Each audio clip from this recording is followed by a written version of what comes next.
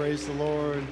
Online viewers, can we give it up for those watching online? We have many different states that watch. God bless you. Got to tell you a really cool story talking about online. Some of you know that I preach to Pakistan every now and then. I preached to them a couple months ago. I preached to them again 2 weeks ago. And this past, I think, Tuesday or Thursday, they sent me a report. Now, remember, Pakistan is the second most Muslim country in the world. The day I preached, it was open air. 95 people gave their heart to the Lord with testimony, okay? So they walked away from not being a Christ follower into being a Christ follower. When I preach through an interpreter, and I preach a point, and then I'll pray for that point. And so one of the points was a healing point, and I asked for people just to lay hands on their own body or someone near them if they had something that they needed to be healed of. And one mother, they showed me a picture, it was the coolest thing. Her son, maybe about 6 years old, had never spoken a word, and they showed a picture of her praying for her son, hand over his mouth after she had converted, and he instantly started speaking, making noise. Isn't God good?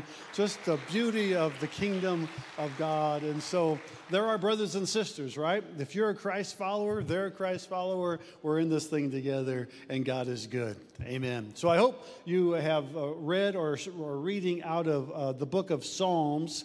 We're in the summer series of 4 Psalms, and Janie and I are reading a psalm a day, and we would encourage you to do the same. Our daughter Jill, hi Jill, she watches. She sent us a really cool book. I think she bought it on Amazon, at least Amazon sent it to us. They send us something every day, it seems like, but not Jill, Amazon. We pay for it, but really cool, like a coffee table book. And so it's got just really cool photographs and artwork. And so we've been reading out of the Psalms every day. And my heart is that you would not only read the Psalms, but you would pray the Psalms and pray it in a prayer. And you'll see where some Psalms are, David, kind of maybe curses his enemy or he's mad at somebody, but it's in what he's really trying to be is he's trying to be transparent to where he can show the goodness of God. Because even in our emotions, even in our feelings, we become transparent, we become authentic, we become whatever, and yet we have to, that part's okay.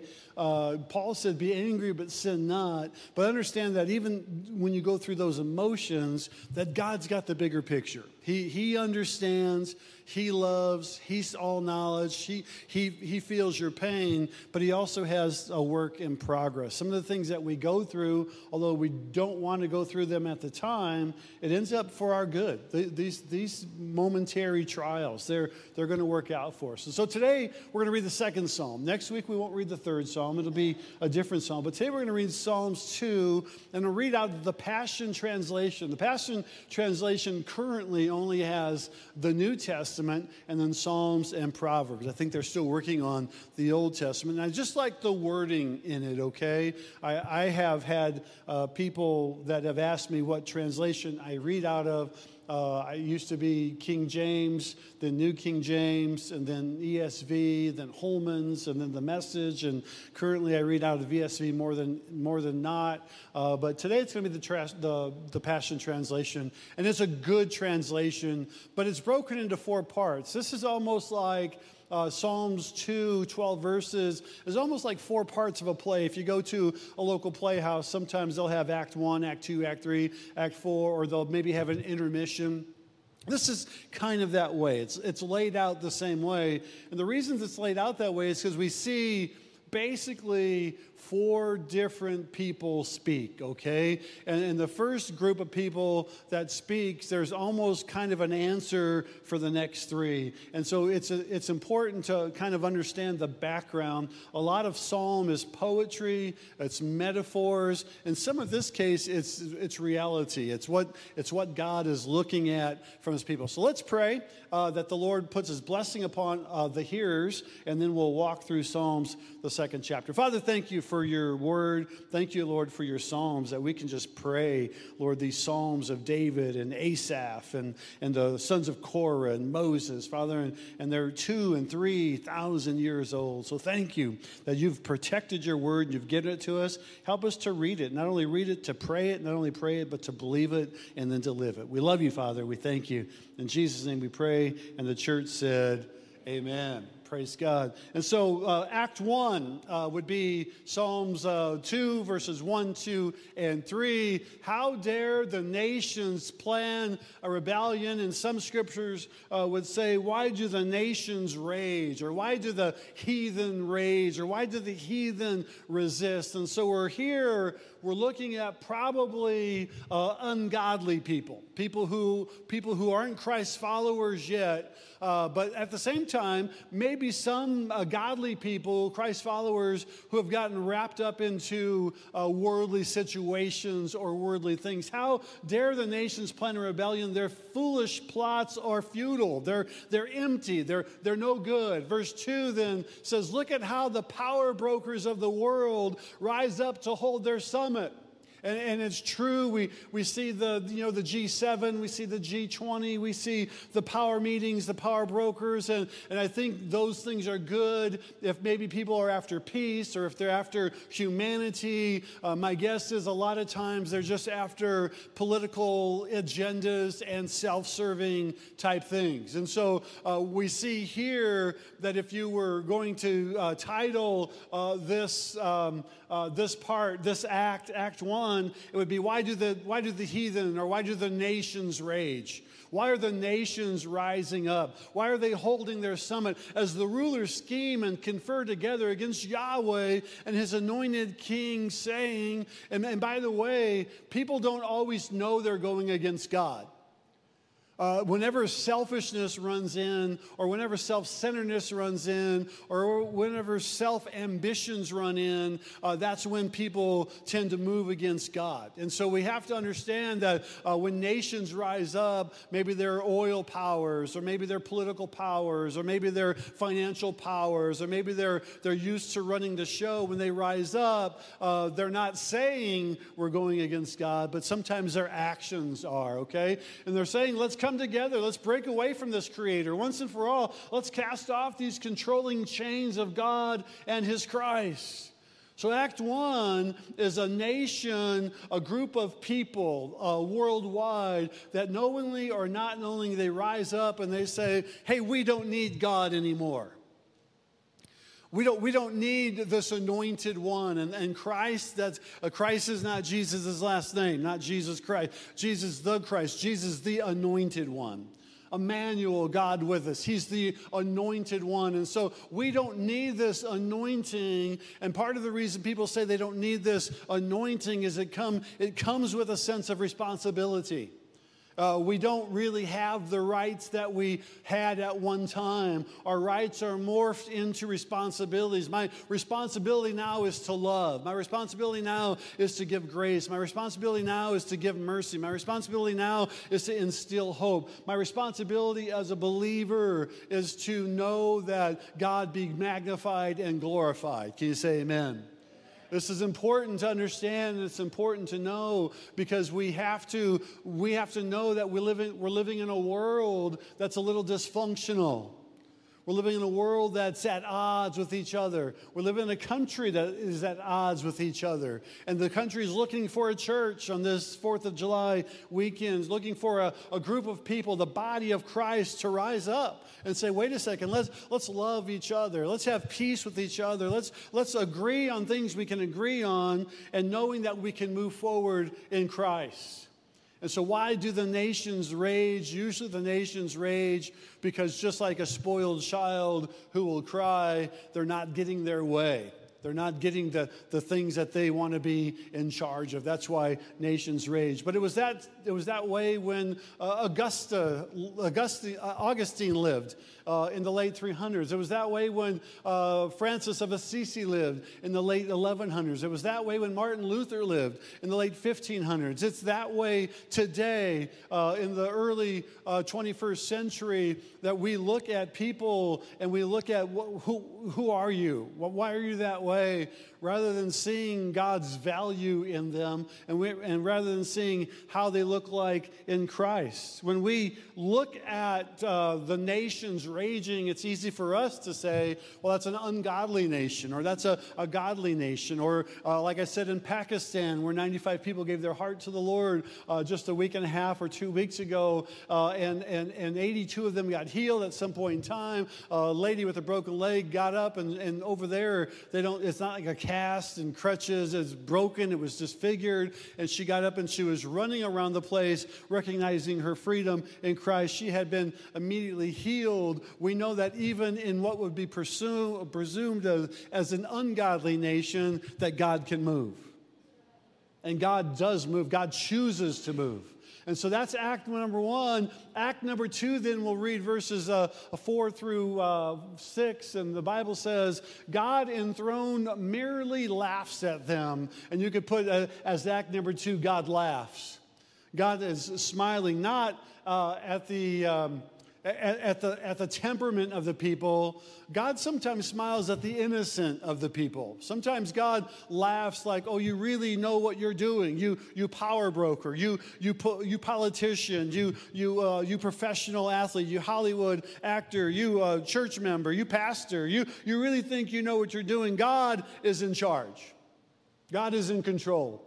And as the more that we give all of our trust, our faith, our hope, our confidence, our belief in God, the more God will move on our behalf. That doesn't mean you're not going to have some bad days. That doesn't mean some situations are not going to work out the way you want or maybe even need them to. Trust me, in our home, not everything works out the way that we hoped it would.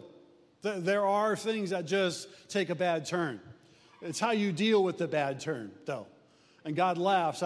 I'll give you a cute little story, and then as we continue to read on, in our home, we have one granddaughter. In fact, she's the only granddaughter on either side of Marcus and Charity. And in my opinion, she might be just a tad bit spoiled. In a good way, though. And she's the princess. There's no doubt about it, and she knows it. Her name is Selah. And then when she comes over on Sundays, the kids that live in town, they come over to eat, and Selah rides home with Grammy. She got a car seat, and poor little Judah, he asked, Grammy, you got another car seat for me? And Grammy does, yeah, I know, but we don't, and so, and his mom ain't bought him one yet, so, it's sorry, Charity. And so Selah rides home with us, and when she gets to the house, she has a dresser full of clothes that she goes in, she changes her clothes, and she throws her clothes on my bedroom floor. And they lay there, and I got to step over them. It's a little pile. She's just a little kid. But I laugh at it because we'd have never let our kids do that. But you can let grandkids get away with anything that your kids never got away with. It's amazing being a grandparent. I recommend it for everybody. The only bad thing is you do have to have kids first. Not that that's a bad thing. I'm just saying. And so Selah comes over, and she wants to help Janie cook. And so she grabs a little stool, she stands at the sink, and Grammy, what do you want me to wash? And even if Janie doesn't have anything for her to wash, she'll give her something to wash. And we have a nozzle that pulls down and sprays. And the first couple times Selah used that nozzle, she would turn and look at Janie when she was spraying the nozzle, not really realizing what she was doing. And then she'd look over here, and she was getting the hose sink wet. She would get the counter wet. She would get herself wet. And it was the cutest little thing. And we would laugh. Rather than just really bring instruction or maybe even correction, Janie would laugh and get wet with her, and it was just a good time. All right, that's almost like God in a way. God's laughing at the innocency of people who really think they know what's going on. But all power is God's. All knowledge is God. In fact, the world will say knowledge is power, but the Bible says knowledge puffs up. Knowledge makes us a little bit more arrogant than what we should be. Knowledge gives us rights. Humility gives us responsibilities. And if we walk in our responsibilities as a Christ follower, then God starts to laugh. Not only he laughs out over them, but he starts to look at the innocency. We look at the innocency of little Salem. The other day I asked her if I could help her, and she said, "Oh, Poppy, no. Poppy, you cook outside on the grill. Me and Grammy, we got the inside covered." So, okay, I'll go outside, honey. Yeah, you should. You go do your thing, we'll do ours. She likes her Grammy time. She don't want anybody interfering with Grammy time. But she also likes using that sprayer and getting everything just a little bit wet in the kitchen. And I think that's true. Sometimes we look at the political brokers, the power brokers, the leaders, those people, and we kind of maybe sometime if our guy's in, we hope that they do a good job because we know that maybe God will work through them. And by all means, God says that through His Word, He will put people in position. But that we're, as believers, supposed to pray for everybody that's in position, whether we want them there or not, or whether we voted for them or not, or whether we think they're doing a good job or not. Our challenge as a church is to pray for those people that God would direct them, give them wisdom, and cause them to do what He wants to do. So even when they're doing something that maybe is contrary to our best interest, we don't know if it's in God's best interest or not. I'm just saying that we have to be careful that we understand that God is in charge. He says He merely laughs at them. The Sovereign One mocks their madness. Then with the fierceness of His fiery anger, He settles the issue and terrifies them to death with these words. And by the way, when the word terrify there, have you seen a bull or a cow, a big snort? Like if you're in the Rockies, we've seen elk snort. They make out like a howl, but then they'll snort. And when they snort, the opposing male knows they mean business. Like there's a fight that's getting ready to take place. And bulls are the same way. That's what that fiery word means when in the scripture is like God is like snorting, like He's flexing His muscles. He's getting ready. He's supercharged. He's fired up. And He says, I myself have poured out my King on Zion, my holy mountain. And Zion means a place called best. It's a literal place. It's a place of ascent. It's a place of magnitude. It's a place of purpose. It's a place of knowing our fight. It's a place that we know that we don't fight. And this is a psalmist writing this. It's almost a continuation of Psalm 1. We know that we don't fight with each other. We fight with spiritual battles. We know that we're walking through this hand in hand. And God's laughing because if we don't do it God's way, there is no other way. And I laugh along with the atheist who has to continue to prove that there is no God. If you don't believe there's a God, you shouldn't have to prove there isn't one. God exists. The question of God existing is not questioned in the Scripture at all. In the Scripture, we look and say, God is. And He is a rewarder of those who diligently seek after Him. He's a rewarder of those who love Him and call themselves His own. We walk in a kingdom together where God exists as the King. And so here He's laughing. And why is He laughing? He's laughing because of just little Selah getting everything wet, maybe making a little bit of a mess, and yet the innocency of it.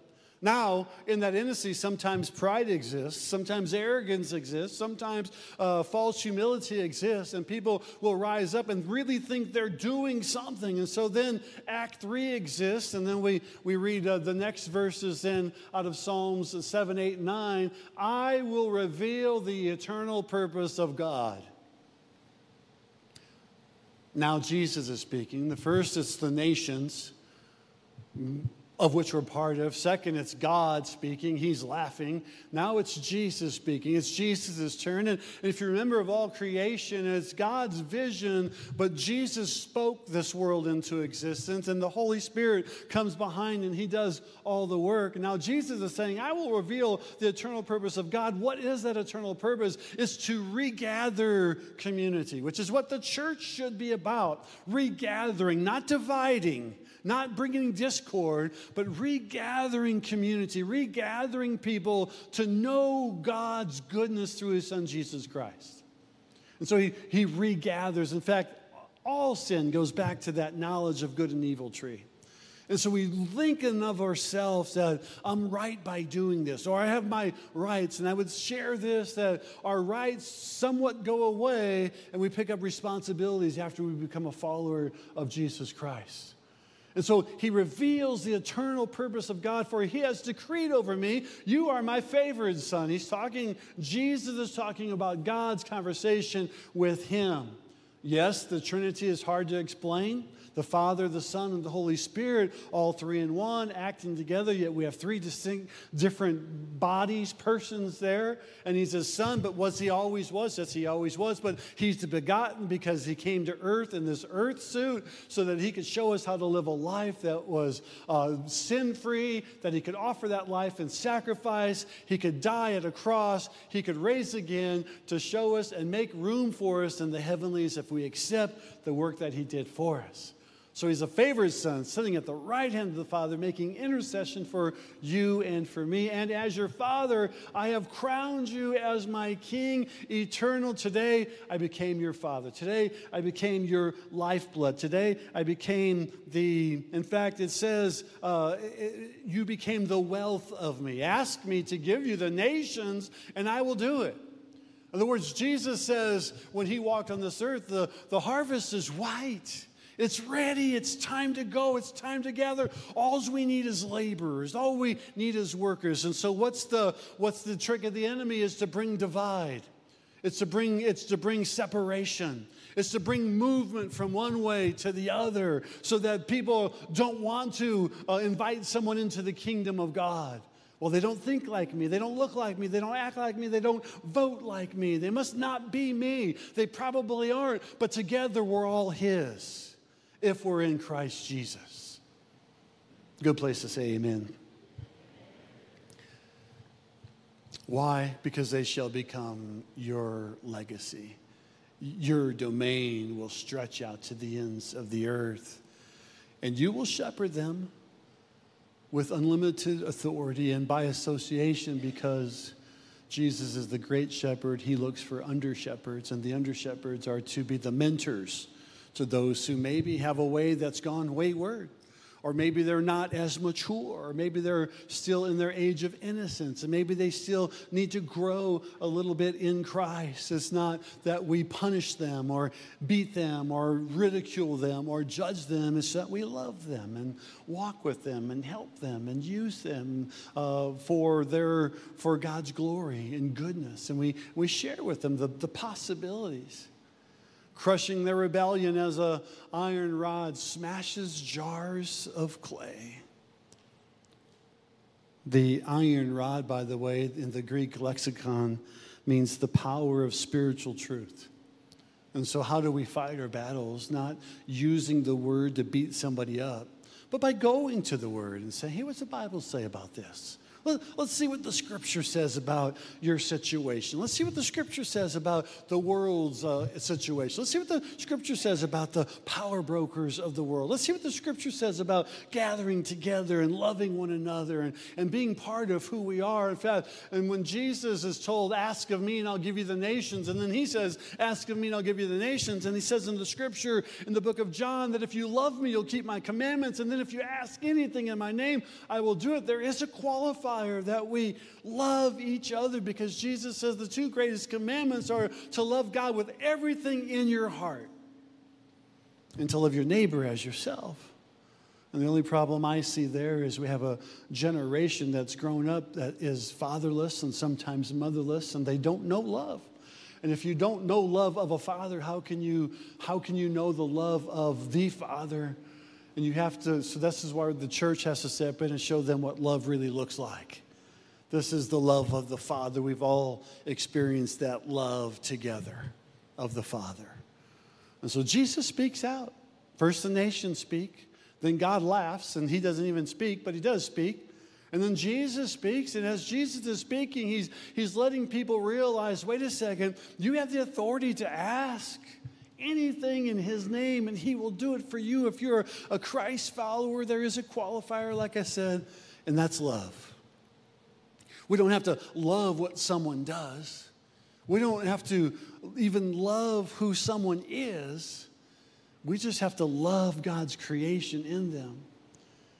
Janie and I, and this, you hear these stories. It's kind of, it's odd until you really experience it. The last time her mom and dad were down a year ago this past May, he marveled at all the cardinals in our backyard. There was, and we have a lot, at the time, I thought we had a lot of cardinals, and there's some cardinals that would sit on our fence, and they look at, and so we bought a bird bath. We thought, well, let's get a bird bath, and we'll clean the bird bath, and then we bought a little bird feeder, and then we got another bird feeder from our third grandson, Cam. He bought us a bird feeder at a school thing. We hung that in the yard. So we got some bird feeders, and this year, I can't number the number of cardinals that are just in our backyard. And in fact, I call one Jess. He's kind of chubby little cardinal. He sits and he watches Janie all the time. And Janie will be in the backyard, and old Jess is just sitting on the fence just watching Janie. And then he'll fly over and he'll look at me a couple, and he'll fly. And there's just a bunch of cardinals in our backyard. And it's our little token from heaven, because Jenny lost her father coming up a year ago, and it's just like our little thing. Like, he liked all these cardinals, and now we have, I would say, 3 times the number of cardinals, at least in our backyard, and it's cool. And so I take a little bit of St. Francis and the fact that they're part of creation. We like birds anyways, and cardinals is the North Carolina state bird, which is really cool. And our grandson Cam, he likes the Cardinals football team because he likes the bird. I don't know that he likes the players as much as he just likes the bird. But I say all that to say this: as much as I like those birds, those cardinals, and the cardinals in our backyard, I need to love humanity that much more. I mean, that's a bigger creation from God, that we're in some way, shape, or form all brothers and sisters in Christ Jesus. I mean, we're in this together, and if you don't know Jesus, we need to introduce you to Jesus. And if you know Jesus, man, we're all on the same team. But Pastor, I think differently, and you might, and in the end, God's going to sort it out. But if we filter everything through the love of Jesus Christ, because it is Him who said, love your neighbor as yourself. And then he goes to extremes when he talks about the Good Samaritan, an ungodly person acting like a godly person, when the priest and the Levite, the two that represented God, didn't act in a godly manner. Why do the nations rage? Because they're confused. God laughs because He's put a plan in place. But yet Jesus speaks it out, and then the Holy Spirit answers. Act 4, if you're taking notes, you can put the Holy Spirit answers. I think we're going to read 10, 11, and 12. Holy Spirit says, listen to me, all you rebel kings, and all you upstart judges of the earth. Now remember quickly, God did not want kings on the earth. He specifically said, when Samuel came to him, they want a king. They want an earthly ruler. God said, that's the bad idea. They will take your children, they will take your land, and they will tax you. 3 things God said. They will take your children to war, they will take your property, and then they will tax you. It's not a good thing. This is what's going to happen. And it's still going on today all over the world, right? Children go to war. Property and land gets taken, and then taxes become, 37% or whatever they are in your tax bracket. So God said it's not a good thing. He put judges in the land to help rule, but He never wanted a king. Why? Because He is the king. Right? He's the king. He's the one who's in charge. We have to not look at different people. We have to pray for them, but we don't need to look at different people to make decisions that we know God ultimately is going to make, okay? Learn your lesson while there's time, He says. Serve and worship the awe-inspiring God. Wow. Well, Pastor, I'm serving God. All right, good. Praise God. Can you serve a little bit more? Could you help out on a block party? Could you help out in the nursery? Could you help out in finances? Can you do what? Can you start a ministry? Can you join the prisons? Can you come to a Wednesday night prayer session? What can you serve and worship the awe-inspiring God? Recognize His greatness and bow before Him. That's a literal interpretation. That's not metaphorical. This is what God wants from His people. Why should we bow? Well, if you know anything about royalty, to acknowledge the king is to bow before the king. And rebels would say, I'm bowing before him. I ain't bowing before that king. But the Holy Spirit here, this is the Holy Spirit speaking right here. This is the Holy Spirit answering. Do you want your problem solved? Because I got the answer. It's like Janie and I will visit sometimes with people and, hey, we're going through this situation. It could be anything. It could be marriage, finances, relationship, just advice. And one of the questions I like to ask is, do you want help or do you just want to hear what you want to hear? Because sometimes people don't really want help. They just want to hear what they want to hear. They'll go to 5 different people, when finally, like, maybe they'll come to me, maybe they'll come to Landon, maybe they'll come to Joel, and maybe Landon will never, I won't use an example. You'll tell him, so maybe Joel, not you, but just, and Joel might be like, well, what do you want to do? Well, yeah, go ahead and do that. Oh, well, Joel told me this. Mark told me that, and Landon told me that, and Jason told me that, but Joel told me this. Like, he's heard from God. Not that you couldn't hear from God. I believe you could. I believe you do. Just for an example, though. Just not saying that. So sometimes people will go to as many people as they can until they find the answer they want to hear, not the answer they need to hear. So I'm telling you today, this is what you need to hear as the worship team comes back. This is real. Like, okay, God is not saying you need to memorize the book of Numbers. God is saying, through the Holy Spirit, if you serve and worship the awe-inspiring God, if you recognize the greatness and bow before Him, trembling with reverence in His presence. Again, this is literal. This is not metaphorical. This is not like, okay, I'm going to go to church and I'm going to grab a donut and then they got moon pies and hot dogs a day, crackers a day.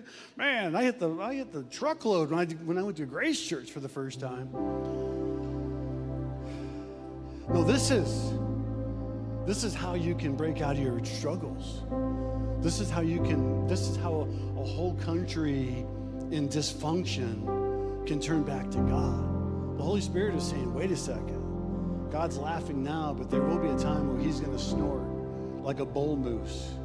And fire is going to come out of His nostrils. And things are they're going to look a whole lot different. So, church, while you have the opportunity, is what He's saying, why don't you fall face down before Him?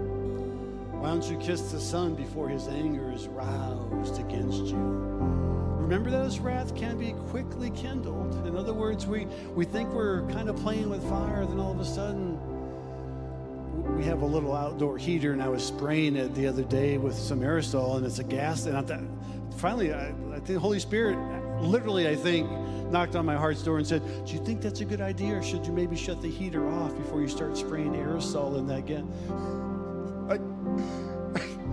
I shouldn't need the Holy Spirit, Barry. That should just be common sense. But see, I'm slow, worth waiting for, but I am slow. And so I told Janie, wait a minute. She said, that's probably a good idea. And yet, I think sometimes we're playing with fire. We're kindling things. And in fact, the Bible says in Proverbs, where there is no wood, the fire goes out. In fact, if you just don't even talk about that, adding that kindling to that, but you start praying, worshiping, serving awe-inspiring God, bowing before His feet face down, and just say, God, we need You to sort out this mess. This is Psalms, the 2nd chapter, because the world like it is now is probably in a mess. He says, but many blessings are waiting for all who turn aside to hide themselves in Him. So here's the deal. Why don't you stand with me where you're at, and we're going to challenge you for a moment today. Because let's go back to that last verse for a second one more time. I believe. Again, this is literal, not metaphorical. It's simple, it's instructional, and it's yet challenging. because we've grown as believers to maybe we're too good to raise our hands. Maybe it's not our culture, it's not our nature, and that's okay. In Grace Church, we respect however you worship. But I'm going to ask for a moment today, if you can find a place to worship.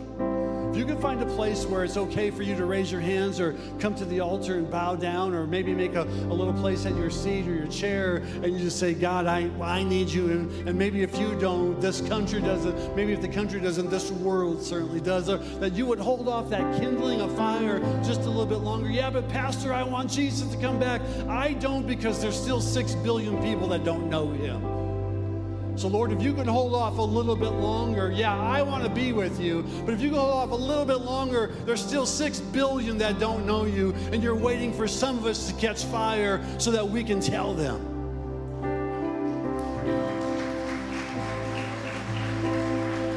Because I don't want to be part of a lazy church, and you're not lazy. I know that you love God. And so what can we do first? The first thing we can do is we can fall on our faces before God, literally, and say, okay, God, here I am. I just need to worship you. I just need more of you in my life. I need you to sort things out it's too big for me. It's too wise for me. It's too wise for the people that are running the things that they think they're running. But God, we know that you're in charge. We know that you are in control. We know that you are the one that will make a difference in everybody's life, because your son came to die for everybody. And because he did, now you're looking for a group of people who aren't ashamed to worship you. So I'm going to pray. They're going to sing. I'm going to invite you to come forward if you'd like, and just fall on your face before the Lord. Make a place at your seat or stand and worship. Or if you're like me, when I was first coming to a charismatic church, had no idea what you were doing, just contemplating your own heart. But please do not be ashamed or afraid of a God who sent his son to die for you. Father, we thank you today. We want to fall on our face before you. We know the world's in upheaval. We know there's sin rampant through the world. We know men think they're in charge. But Lord, we know ultimately you are the one. And you've already made a way out. So Father, we come today humbly to worship and identify with the one who can make a difference, and that's you, Father. Lord, receive our worship today. In Jesus' name we pray. Would you come? Would you come fall on your face? Would you come worship? Can we gather? God bless you today.